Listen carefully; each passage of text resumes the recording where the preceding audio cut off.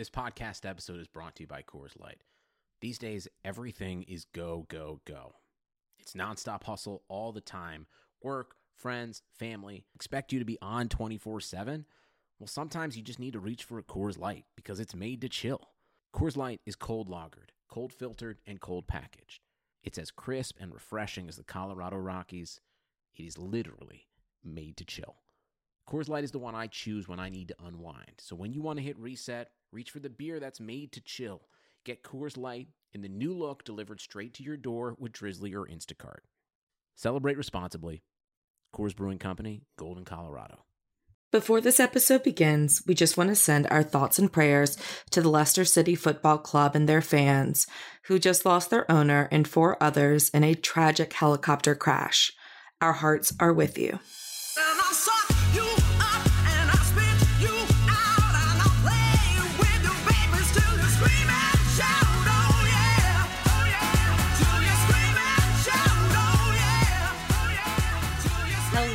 Hello, and welcome to Burn It All Down, the feminist sports podcast you need. We're so excited you're here with us today. My name is Lindsay Gibbs. I am the sports reporter at Think Progress, and I will be your host today. Especially before we start, I want to give a shout out and a thanks to all of our patrons.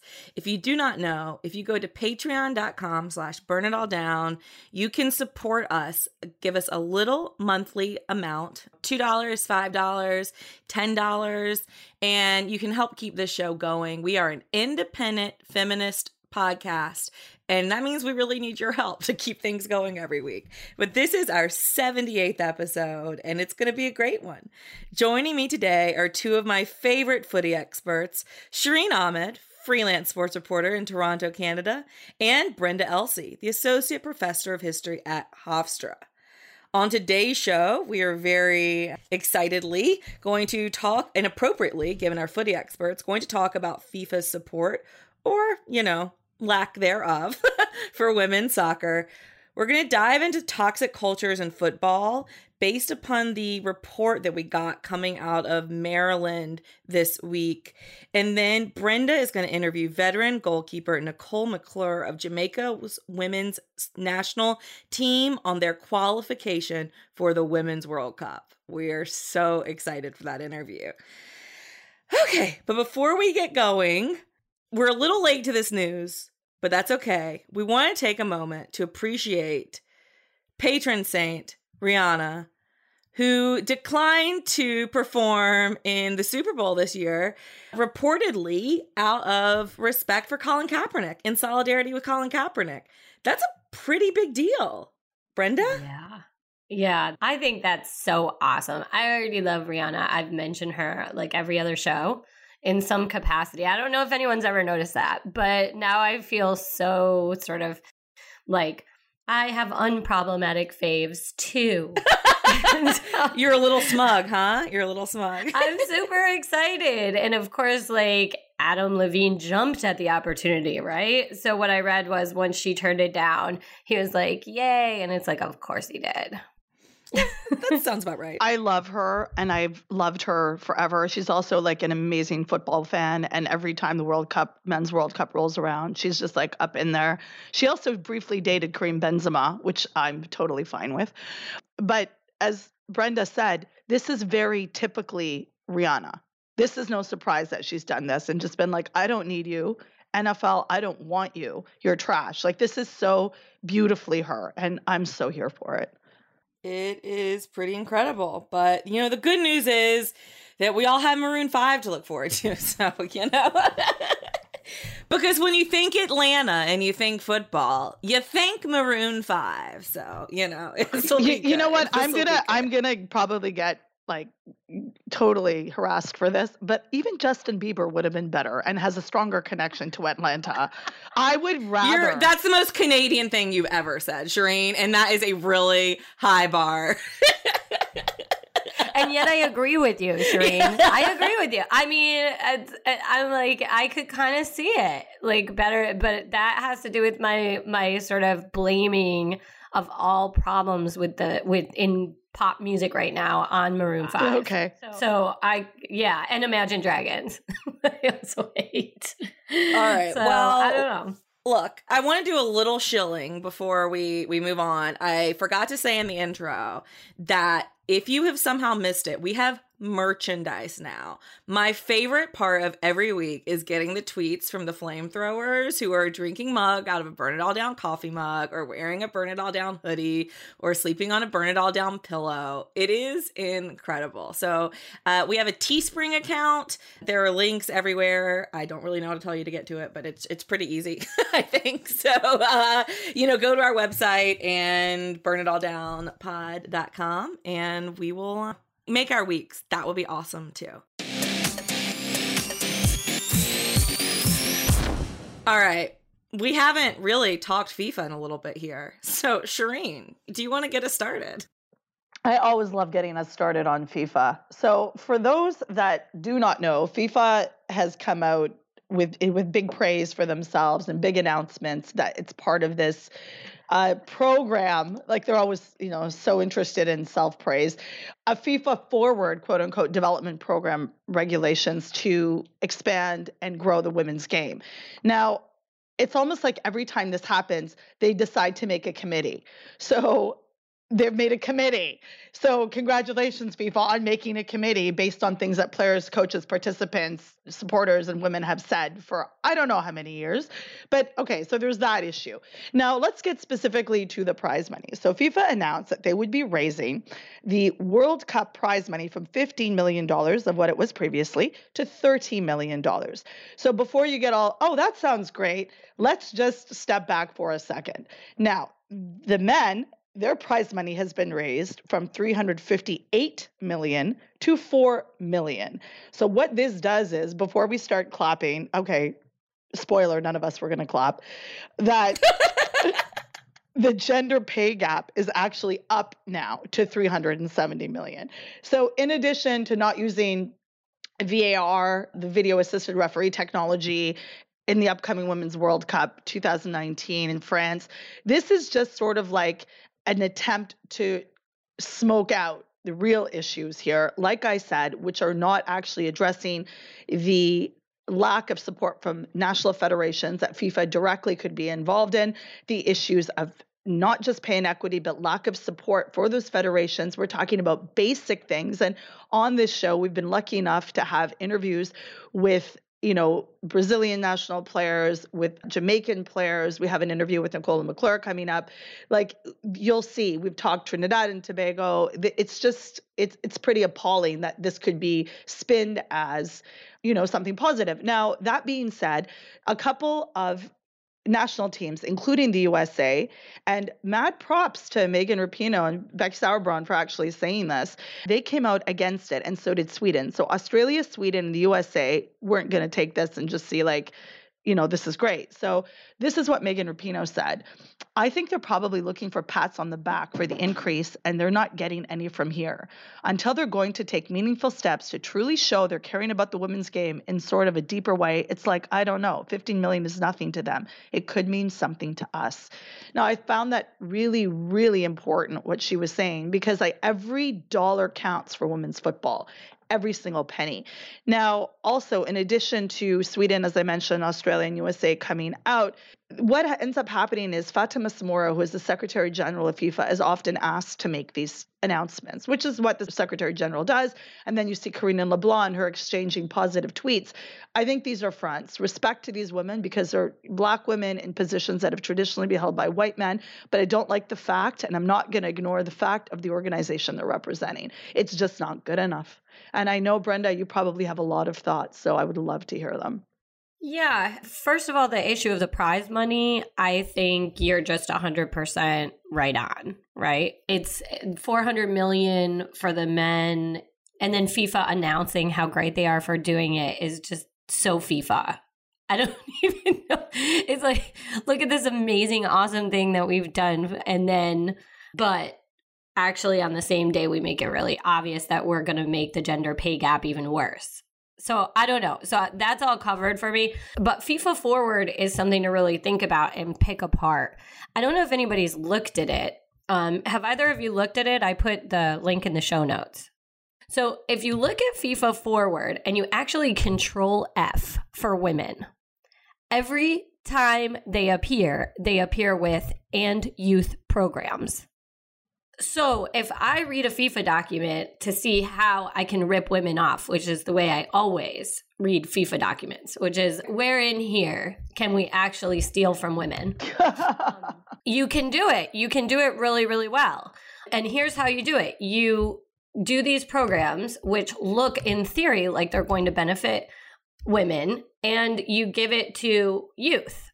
Right. So basically, I'll just read to you. This is the new development program. It was launched earlier this year for much self-fanfare, auto fanfare, as Shireen has pointed out, by FIFA.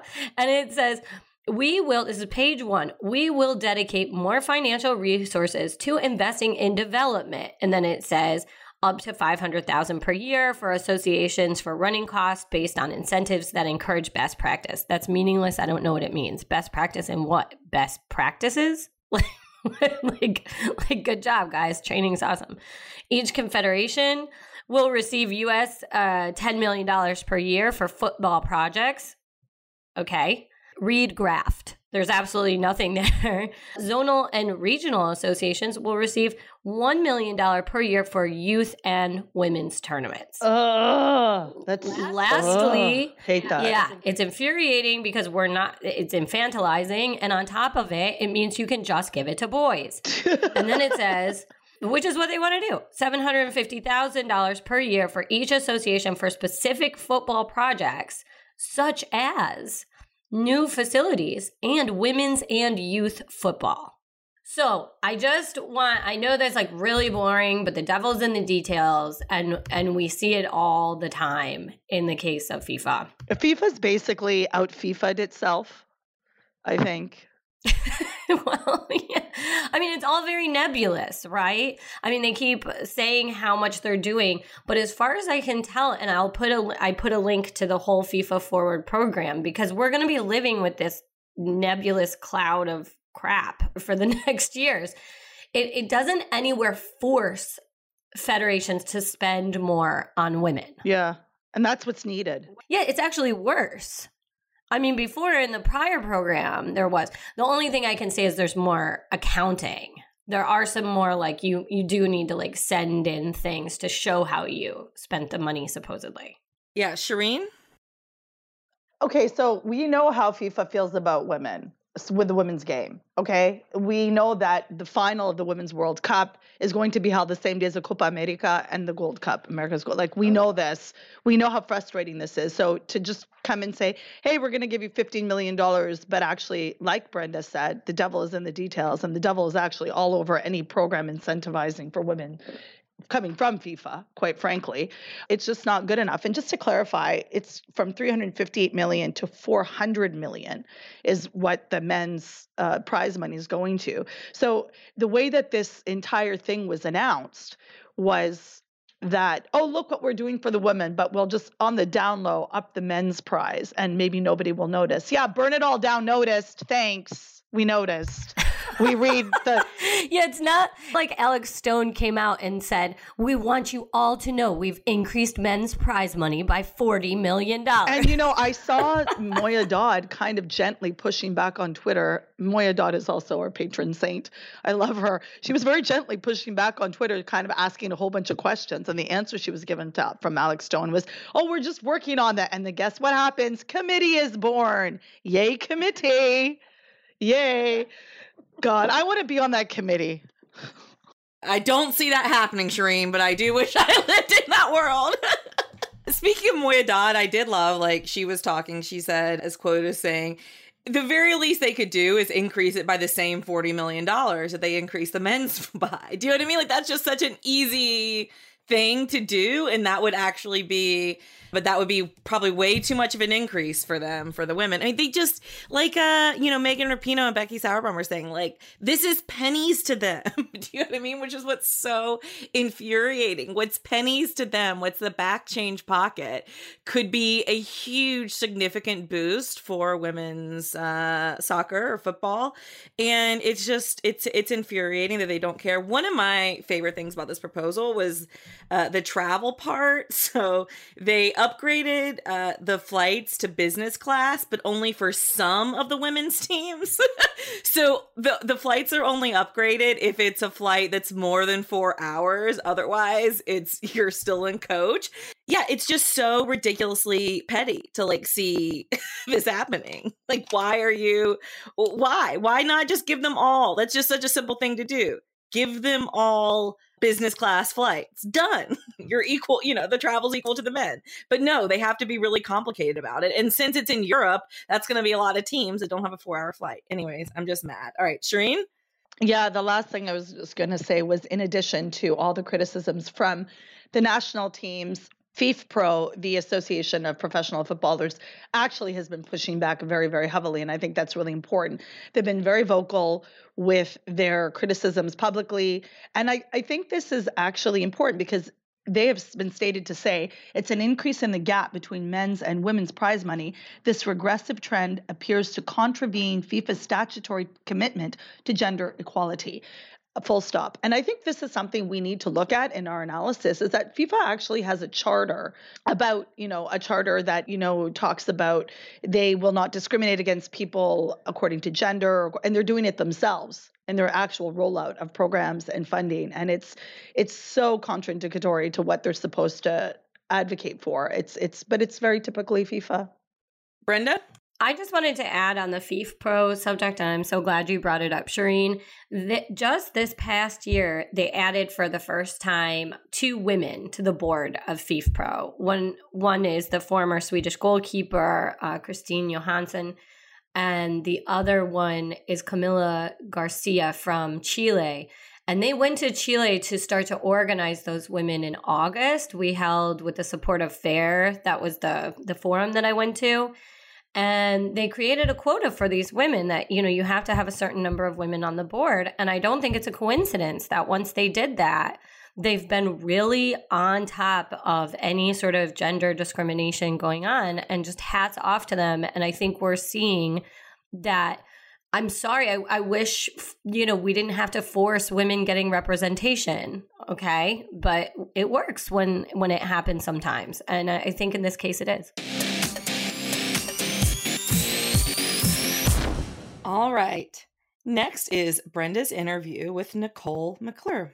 We are thrilled to have with us today Nicole McClure, a wonderful player from the Jamaican national team who just had the most impressive run to their first berth at the Women's World Cup.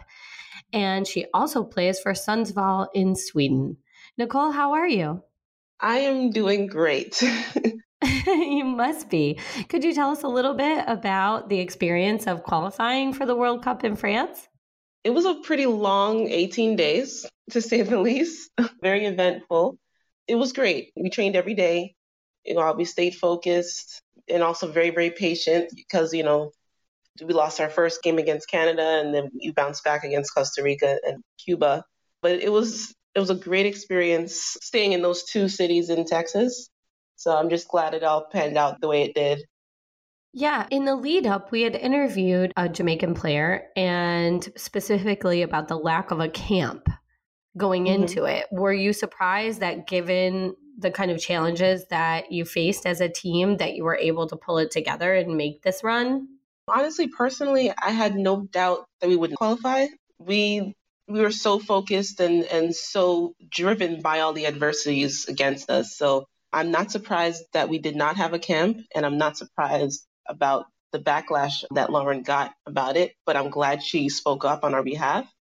But yeah, I had all the confidence in the world that we would, just defy all odds. So I'm not that surprised, but also I'm very humble at the same time, if that makes sense. Yeah, it does. And why the name? I mean, your team, the national team, just like the men's side, has the nickname of the Reggae Girls. Why is that the nickname of the team? Do you know? I'm not really sure, but I'm assuming it's because, reggae originated from Jamaica. So, in Jamaica, everybody has an alias. Everyone has some kind of nickname, whether it be a national team or even just a person off the street. So it's just a Jamaican thing. Everybody has, a thing, so I really can't really describe it. It's just a cultural thing. Do you feel like you're very together, like pulled together as a team right now? Definitely. We've grown really, really close over these past 18 days in Texas. Of course, you're going to, hang out with certain people more than others, but in general, we're definitely very, very close. What were the crowds like in Texas?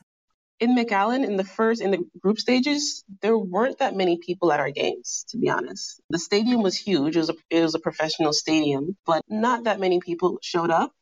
But in the tunnel where the players walk out, there are tons of little girls and their parents wanting to take pictures with us. But in the actual stands, you can actually probably count how many people are there.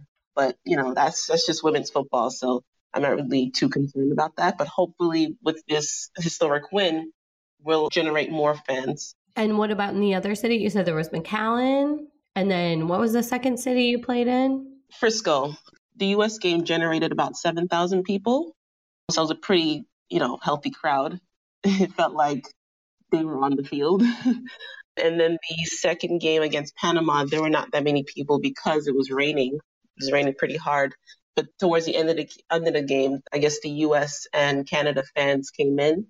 And then at least maybe 2,000 people were there, I'm assuming. So it was a pretty healthy crowd there at the end. So like during the penalty shootouts, a lot of people were there and they were, cheering and jeering. So that was pretty cool.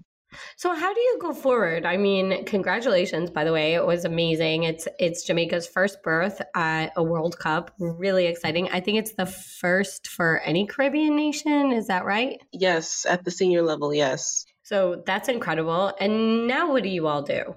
We all basically went our separate ways on Thursday. I went to Sweden. A lot of my teammates went back to school or home. Yeah, right now we're just kind of waiting to see what's next in terms of Jamaica football. And so you're a player that's putatively on this team, getting ready, and you're playing in Sweden. That's right? Correct. You're yes. at Sons of All. And how do you kind of translate that experience into getting ready for the national team?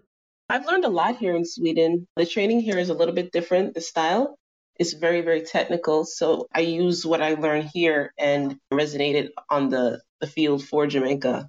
But yeah, here it's very, very independent as well because I have a lot of downtime. So I do a lot of training on my own as well as with the groups of teammates here. I mean, I'm very, very driven. So it's not hard to prepare for anything really. And can you tell us, I know you're from New York and I teach on Long Island. I think you played soccer out there. You're kind of a legendary player. Could you tell us a little bit about, so what are the conditions like between university team, club soccer in the US, national team in Jamaica, and now club soccer in Sweden? How do those things compare, that experience? Well, growing up in New York playing for East Meadow, as well as Auburndale and Queens, is a little bit different because sometimes our training fields were at different venues because you have to wait to see, which teams, the time schedule, etc. But the intensity was always the same. You train maybe 2 or 3 times a week when I was in New York. And in college was different, of course, because it's even more intense. Sometimes you train 2 or 3 times a day before the season started. And it's always at the same venue. And each training had a different theme, so to speak. So sometimes you work on defending, sometimes you work on attacking, etc. Now with the national level as well as the professional level, it's almost the same as college, but the trainings are not as frequent. We just train here in Sweden, for example, we practice maybe 3 or 4 times a week to prepare for our one game on the weekend, maybe on a Saturday or a Sunday. But it's basically the same thing everywhere I go. What are the crowds like in Sweden? It just depends on the town as well as the team. how they're doing in the standings. Here in Sundsvall, we don't really generate that many fans, unfortunately. However, our stadium is huge, so you can also count how many people are in the stands. But yesterday we had an away game. There were quite a few people there because it was a smaller town and the stadium was a little bit smaller. But yeah, it just depends, really. We don't generate thousands like the men do, not even close. Okay, just because you think of women's football, and Sweden has been such a legendary place. I mean, Marta has played there. So many players like yourself have ended up with careers in Sweden. So it's like this sort of image, like what must it be like a heaven of women's football, just because there's so many great players that play there. So anyway, so it's just a thing that you think of if you've never been there. And I have never been to a Swedish women's game. So life goals. How did you end up playing for Jamaica? I read that you grew up in New York, and I think your mom's from the U.S. and your dad's from Jamaica? No, that's wrong. Oh, well, no, sorry. How is it? I really hope someone changes that. Both of my parents are from Jamaica. Like born and raised, went to high school there, everything. And they're very proud of that. So I really hope whoever made that mistake will change that. And I told my mom, and she was like, what? Why would they say that? But it's okay. Yeah, both my parents are from Jamaica, full disclosure. My entire family is from Jamaica, except for me and my brother and some of my cousins. But how I got on the team is my parents basically know everyone, and everyone knows my parents. And one of my old coaches went to high school with them, and he knew some of the coaches on the national team at the time. This was in 2008. And so he actually called my mother and asked her if it was okay for me to join the team. So she was like, why are you asking me? Ask her. So she handed me the phone and I spoke with him. And I said, yes, absolutely. It sounds like a dream, to represent my family on the soccer field. That would be amazing. Absolutely. So then this was for the World Cup qualifiers in 2008 at the under 20 level. And we went to Puebla, Mexico a couple weeks later because I had to fly down to Jamaica and get my passport. And then in 3 days, I got it. And then I went to Mexico, played against Costa Rica, Nicaragua, and Canada. And unfortunately, we lost. We didn't advance out of that stage. But from then on, I've always been on the national team. Okay. Well, good. Good that you've let us all know if precisely how it came to pass. And when you look forward to the Women's World Cup in 2019, I mean, the groups aren't set yet, but who would you hope to not get as your first rival? And maybe who are you thinking you might be able to beat? Well, I mean, as my mother always says, the ball is round, so anything can happen. I would love to play against the top 5 teams in the world, whether it be Germany or France or even US again. So I'm ready for anybody, they're no different from us, even though they're ranked much higher. I would love to play against anybody. So bring it on. That's what I say. Fantastic. What was it like? You opened the scoring in the game against Panama, if I remember correctly. Yeah. Right? You had the first goal. Right. Okay. How did that feel? For me, I was just like, okay, we've got it. We have tons of time. Don't celebrate yet. Mm-hmm. I'm very, very patient, and I like to wait and see how the game pans out before I actually react. Mm-hmm. And that's actually how I approach life, really. But yeah, a lot of my teammates were, and also the coaches, were carrying on like, yeah, we got this, blah, blah, blah. But I'm just like, okay, the game is still young, Because it was early. Your goal was pretty early. I'm trying to remember what minute it would have come. Yeah, I think it was like the 17th. Yeah, something super early. Yeah. So there's no reason to celebrate yet because we have tons of time left. I was genuinely happy for Khadija when she scored because I love her and I think she's an awesome player. But yeah, I was just like, you know what? It's not time to celebrate yet. Didn't even smile. I just nodded my head and said, yep, okay. Next one. Keep it coming. Exactly. Yeah. Well, that's wonderful. So when do you actually go to France in a World Cup like this? I mean, I think most people just don't know how the process works.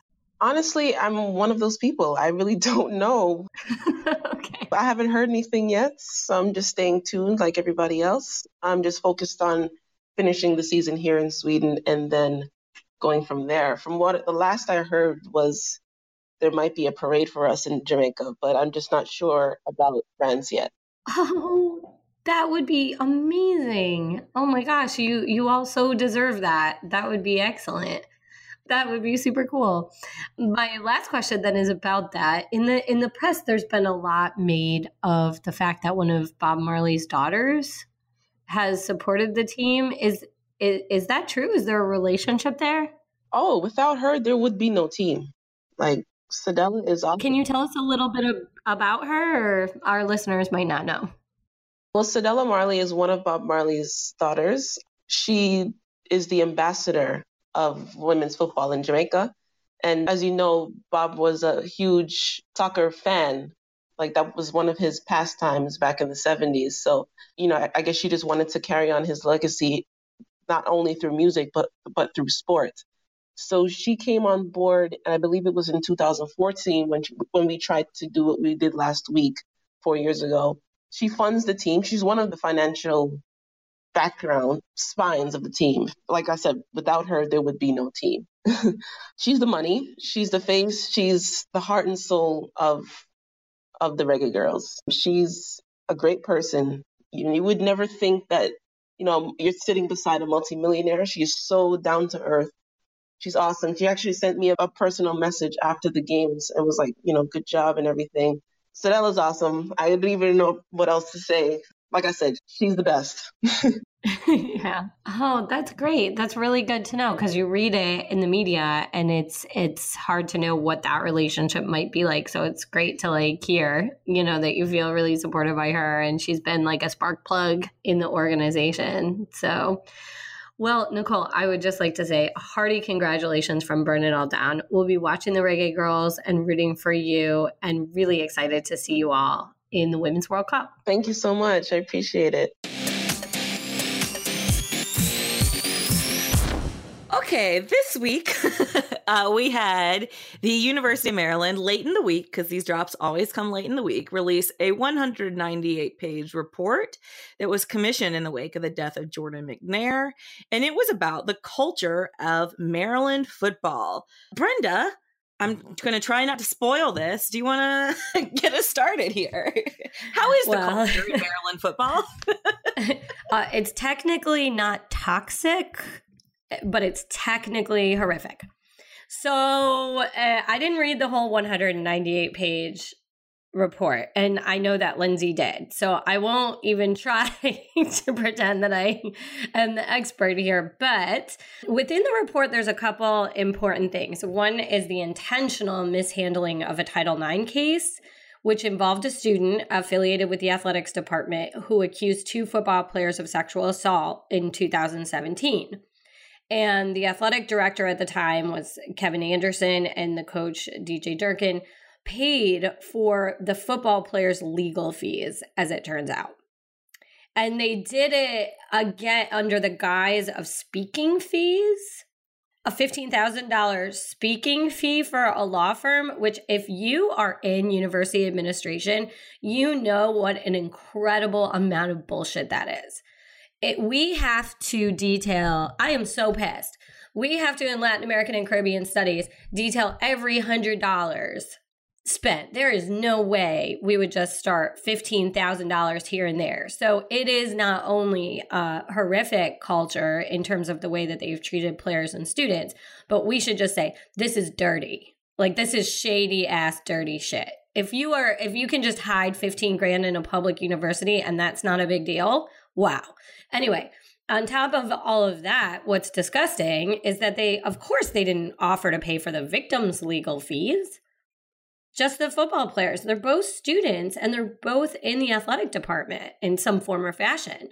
So anyway, there are Title IX officers, if people don't know, available on every campus who should have been consulted immediately, and this should not have been handled by these bozos who have no credentials to make decisions about the university.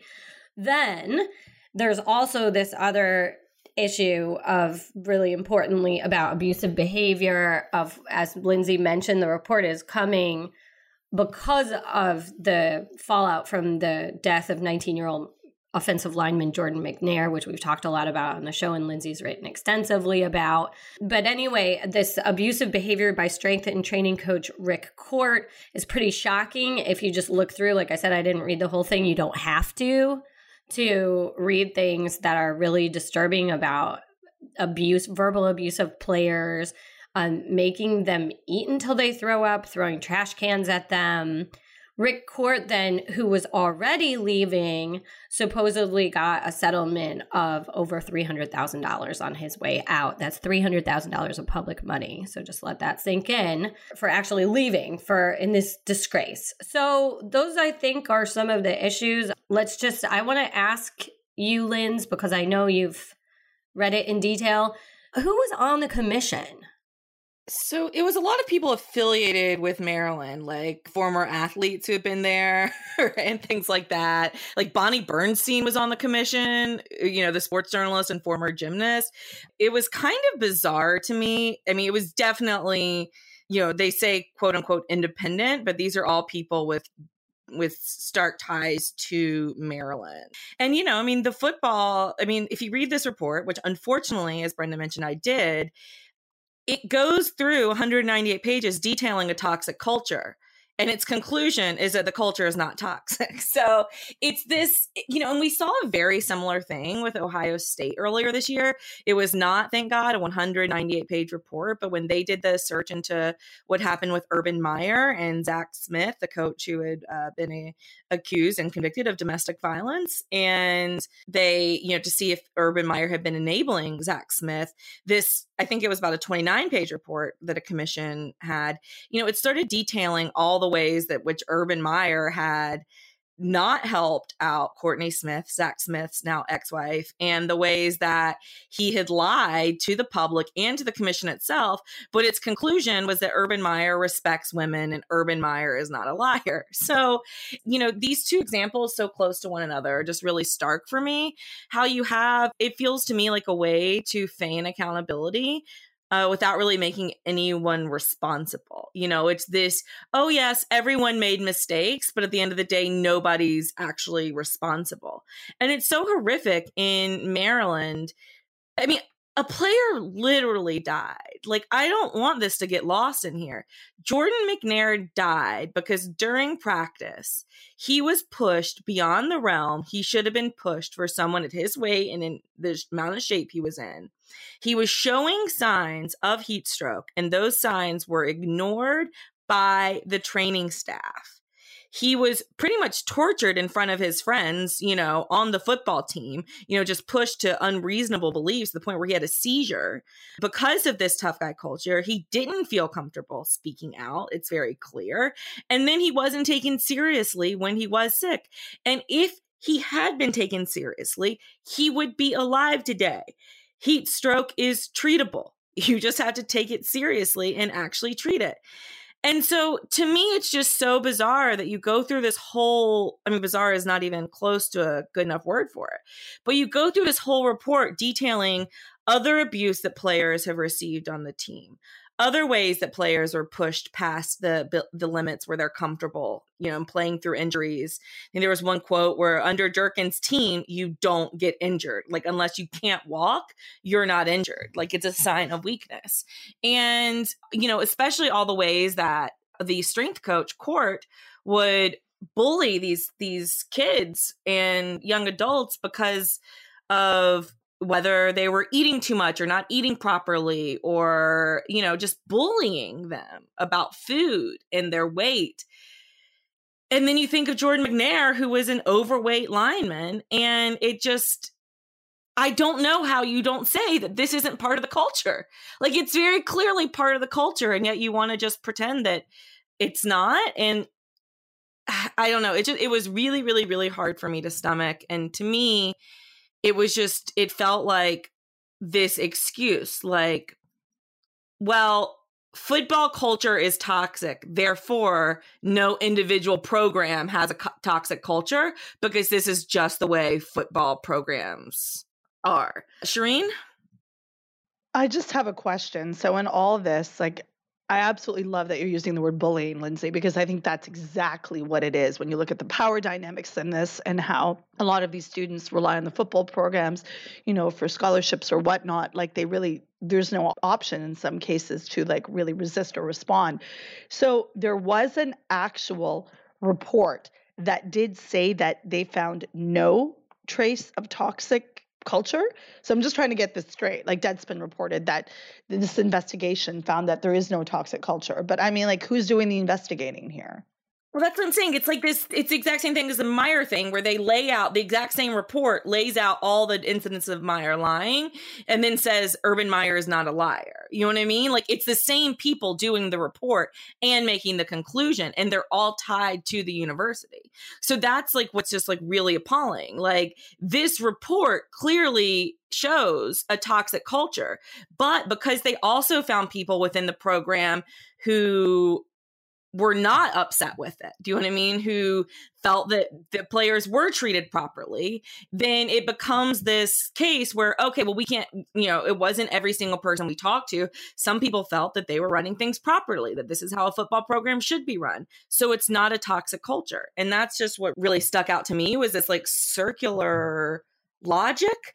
And it just seems like it's in this place where nothing is going to change as long as your reason why football culture isn't toxic is that, well, other football programs are toxic too. These are some quotes from a survey that are included in this report. So when asked if a player witnessed unduly harsh language or verbal abuse at Maryland, one of the players, a current player, said, this is anonymously, said, quote, "I don't know how to tell what's wrong and right. That's normal all over the country. Curse words and words like the P word everyone uses. I don't see it as demeaning. I don't know honestly if it's demeaning or just regular." I mean, think about that. That's heartbreaking. Brenda? Yeah, I would just like to say, I feel like their students, that aspect is totally lost. As soon as we say the word football, and it drives me nuts, because when you ask how is it going to change, it has to be faculty. There's nobody else who's going to do it. And I mean, and they do everything they can to marginalize shared governance. So there was an article that came out in the Chronicle of Higher Education that interviewed faculty about their feelings going back to school after the death of Jordan McNair. And so many were upset and talked about shared governance and how they were being shut out from discussion. And the chair of the Faculty Senate went to the president's office and had a long meeting. And it has to be, a university is there to educate students. The main people at a university that should be actors in a university are students and teachers. And this is like people who have grafted on like parasites to a university and built this brand and this nostalgia, and it has to stop. And faculty are the only ones with power inside to do it, but it takes so much work because administrators know how to shut them down. But we saw it at Rutgers, where they achieved getting the athletic director fired. We've seen it across the country that is the internal way to do it. And so, because, like you said, Linz, these people have ties to Maryland. They have nostalgia for these programs. And of course, there's a million great people within these programs.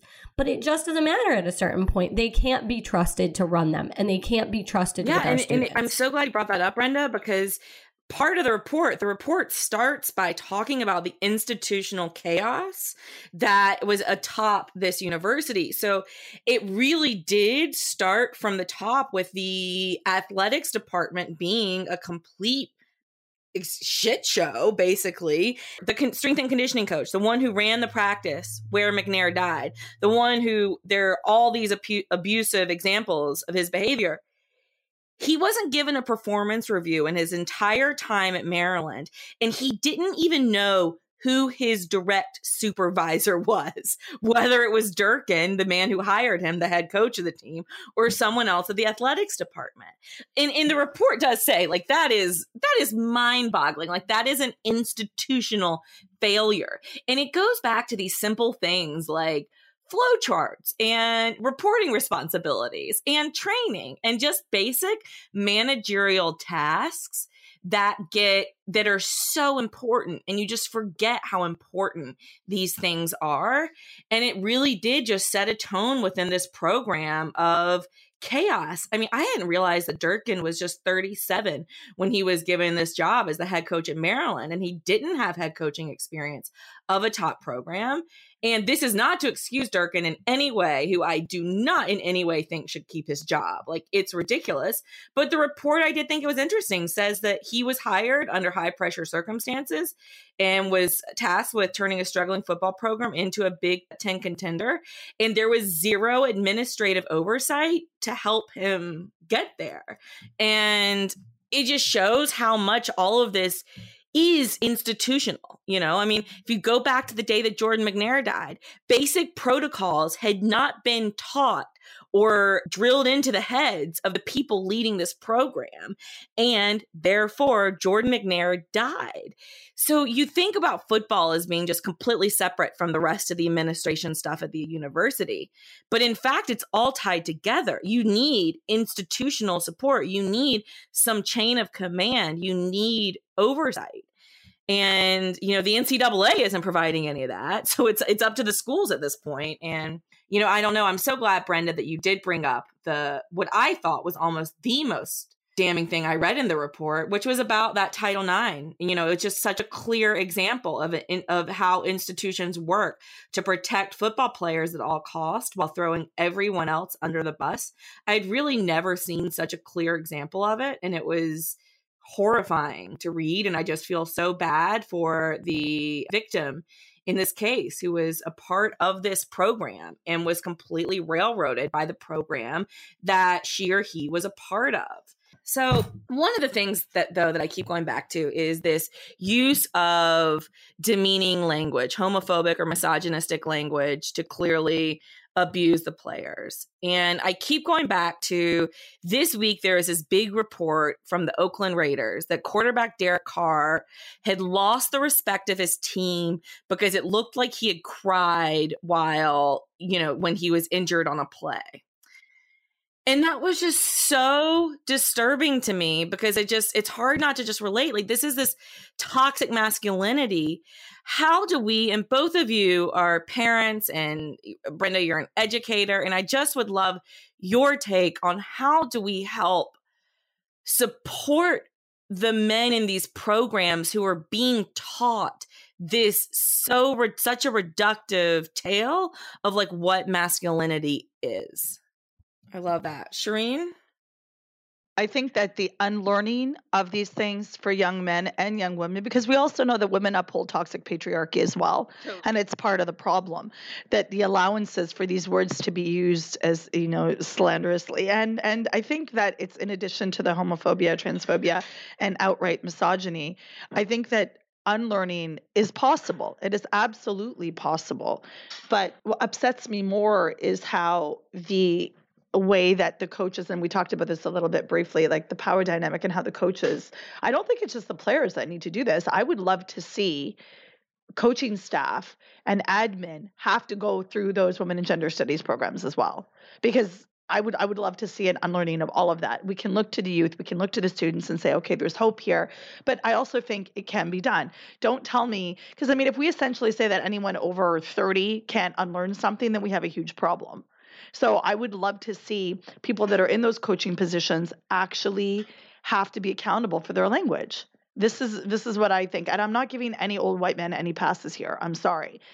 Fix yourself. Because, you know, I'm known to give old white men passes. Yeah, you've given out maybe one in your life, so it's... I don't even know. For Santa Claus, maybe.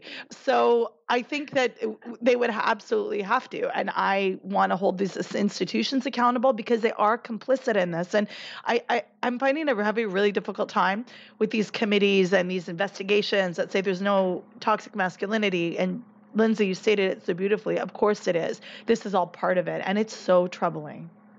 Yeah, and just I love that thought of bringing the coaches into it. It reminded me of this piece, and I'm just going to wrap up here by reading this excerpt from the report about Durkin. So a lot of the report couldn't figure out what exactly Durkin, who's the head coach, who is currently on paid administrative leave, still, and there's still no word as to what's going to be done, with his job.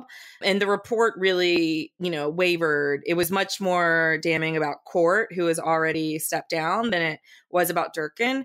But I just want to read this section. So it says from the report, it says, Mr. Durkin does admit that he heard Court using the PB and PF epithets, but did not hear that language directed at specific individuals.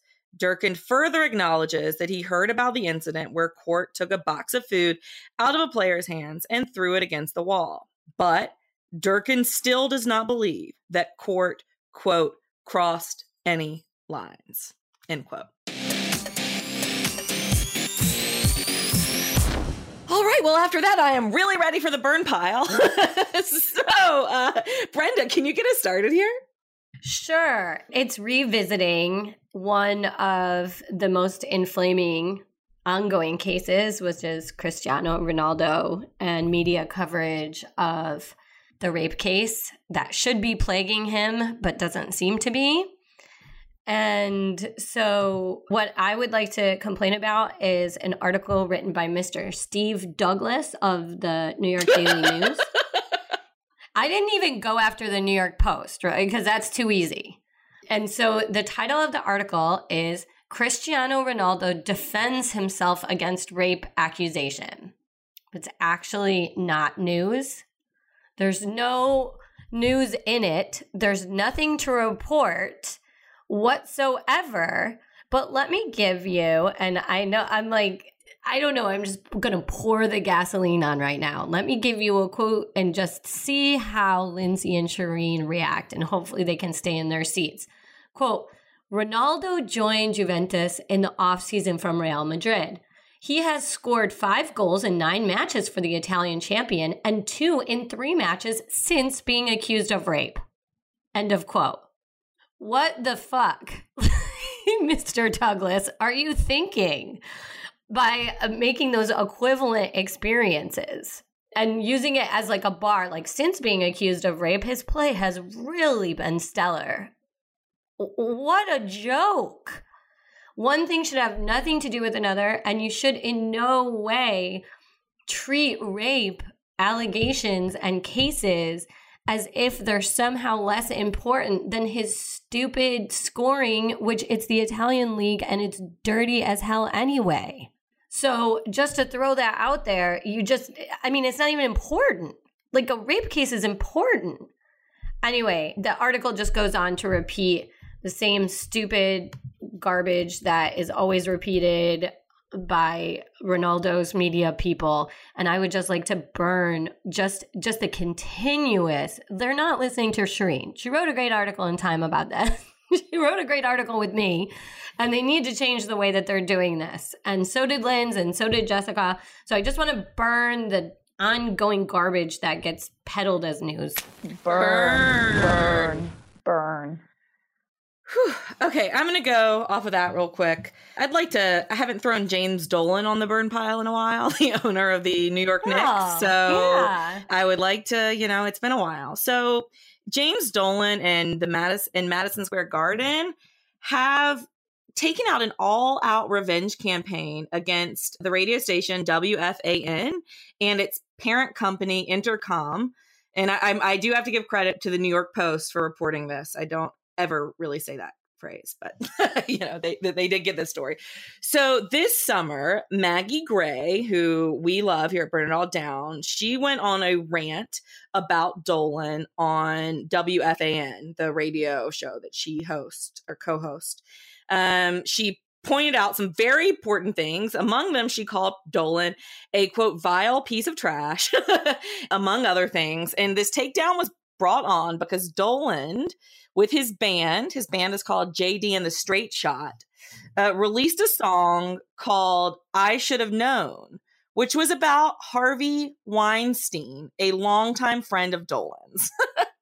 Oh my God. So they can perform at the Super Bowl. Right.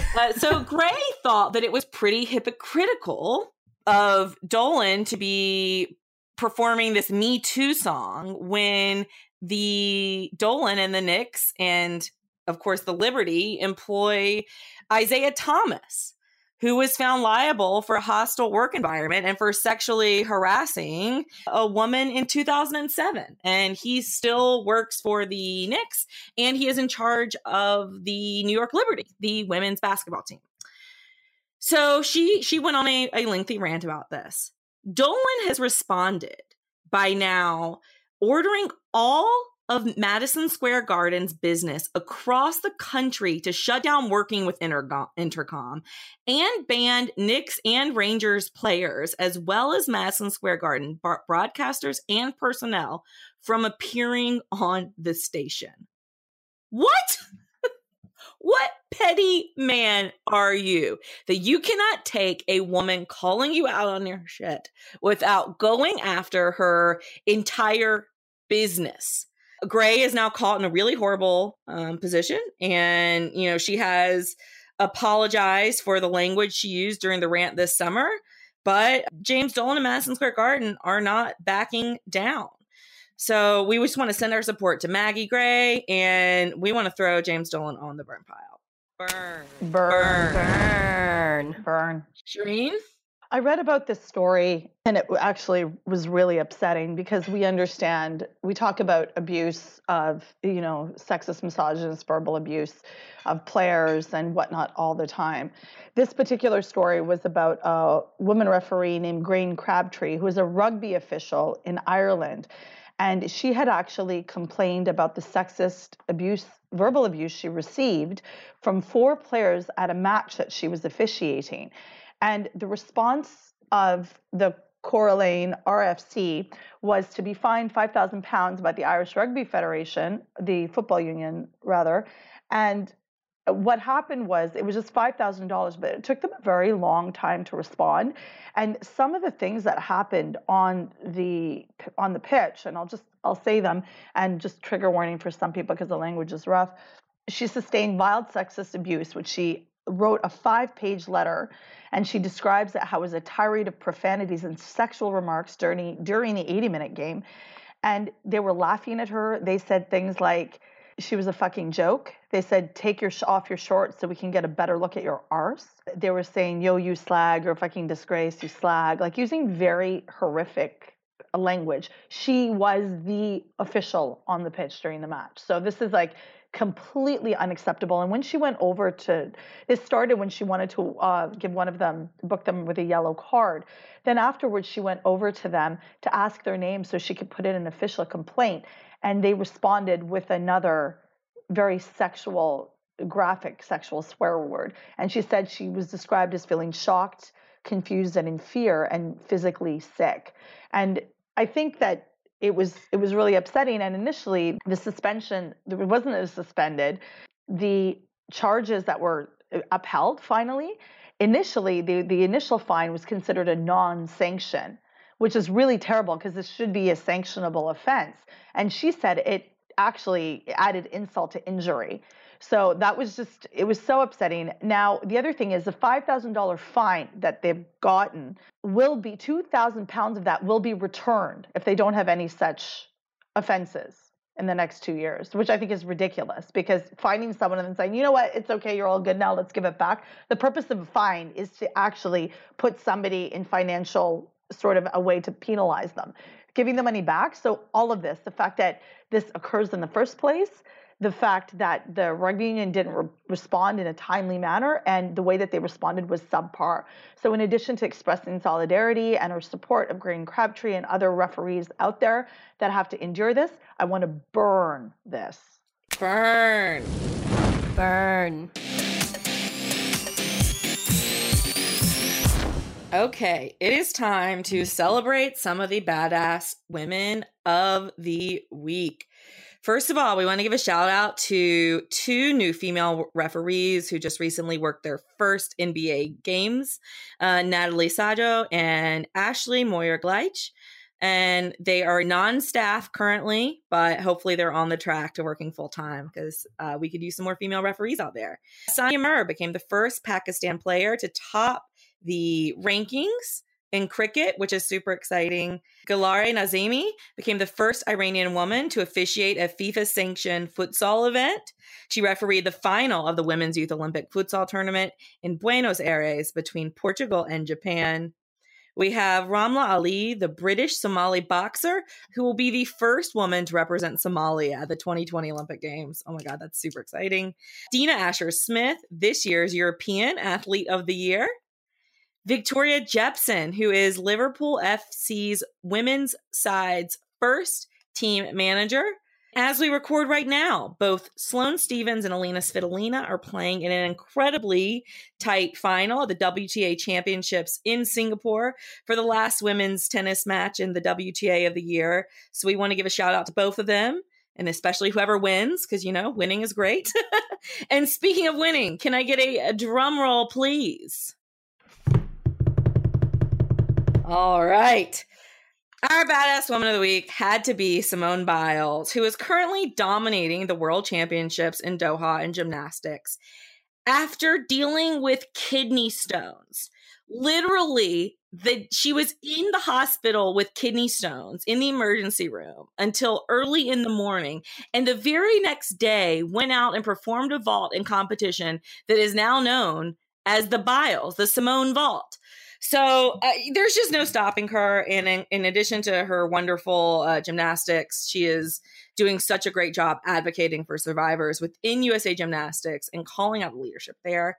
So she's just a hero for all of us all around. Okay, friends, what's good this week? Brenda. I actually need to look at my notes sometimes when you ask me about that. I'm like, something occurred to me once. What might it be? And I'm not going to do Halloween again, but know that that's ongoing. Okay. My book is alive. Yay. With Josh Nadel. Yeah, it's a real thing. And this week, University of Texas Press put it out for the book fair crowd. It's not actually going to be published until May 21st, right before the Women's World Cup. And it's called Futbolera, A History of Women in Sports in Latin America. Like I said, I wrote it with Josh Nadel, and I love the cover. I absolutely love the cover. It's like red and cool, and it has 2 pictures of women soccer players from the 1940s that we were really excited about. So that is good in my week. Yeah, that's amazing. Shireen? I just got back from the Middle East. I went to Jordan on a trip, and it was amazing. I visited the Dead Sea, floated in there, put some mud on my face, and went to Petra, which was like super cool, made friends with a camel that I'm really excited about because I really love camels. It was a beautiful place. And just, sadly, just a day after and left, there was actually a flash flood in the Dead Sea, and 17 people, including school children, were killed in that. So I was just sort of like thinking about my trip and being really grateful that everything went safely, et cetera, et cetera. Amman is a really beautiful city. Wish I spent more time there, but it was incredible. It was a fantastic trip of a lifetime. The other thing that I just did last night with my kids and with my really good friend, Courtney Cito, was Dr. Courtney Cito, who is a professor and has been on Burn It All Down, and my friend Amina Mohammed. I went to the Le Canadien versus Toronto Fury's CWHL game, which was so much fun. I saw Hilary Knight, who was captain of the American women's team and Olympic team, and she's just formidable, like watching Natalie Spooner skate, Sarah Nurse, and then, of course, my beloved Le Canadien, Mel DeRocher. She was a beast on the ice. I was on her podcast with Safia Ahmed like last week. But seeing Marie-Philippe Poulin is always going to get me. She is my prime minister, co-prime minister with Christine Sinclair, the real leader of this country. Just to be in that space, to watch these women, and to watch my 3 boys be completely enamored in the third period and be like, oh my God, this game is amazing, was really fulfilling. So yay for women's hockey. That's incredible. For me, it's another week where it's kind of hard. I survived this week. It was a really rough week. I saw A Star Is Born on one of the nights this week, and that was incredible. So it was good to see a very good movie. Quite some good performances there. And my friend is running a marathon today, so I'm about to leave this podcast to go cheer him on. And so I'm excited for that. Cool to see your friends accomplishing great things. All right. Thank you all so much for listening to Burn It All Down today. We appreciate your love and support as always. You can go to our website, burnitalldownpod.com. Find us on Facebook, Burn It All Down. Find us on Twitter, Burn It Down Pod. And as we mentioned, look for our Patreon page and our Teespring page where you can continue to support us and love us. We love you, and we will see you next week.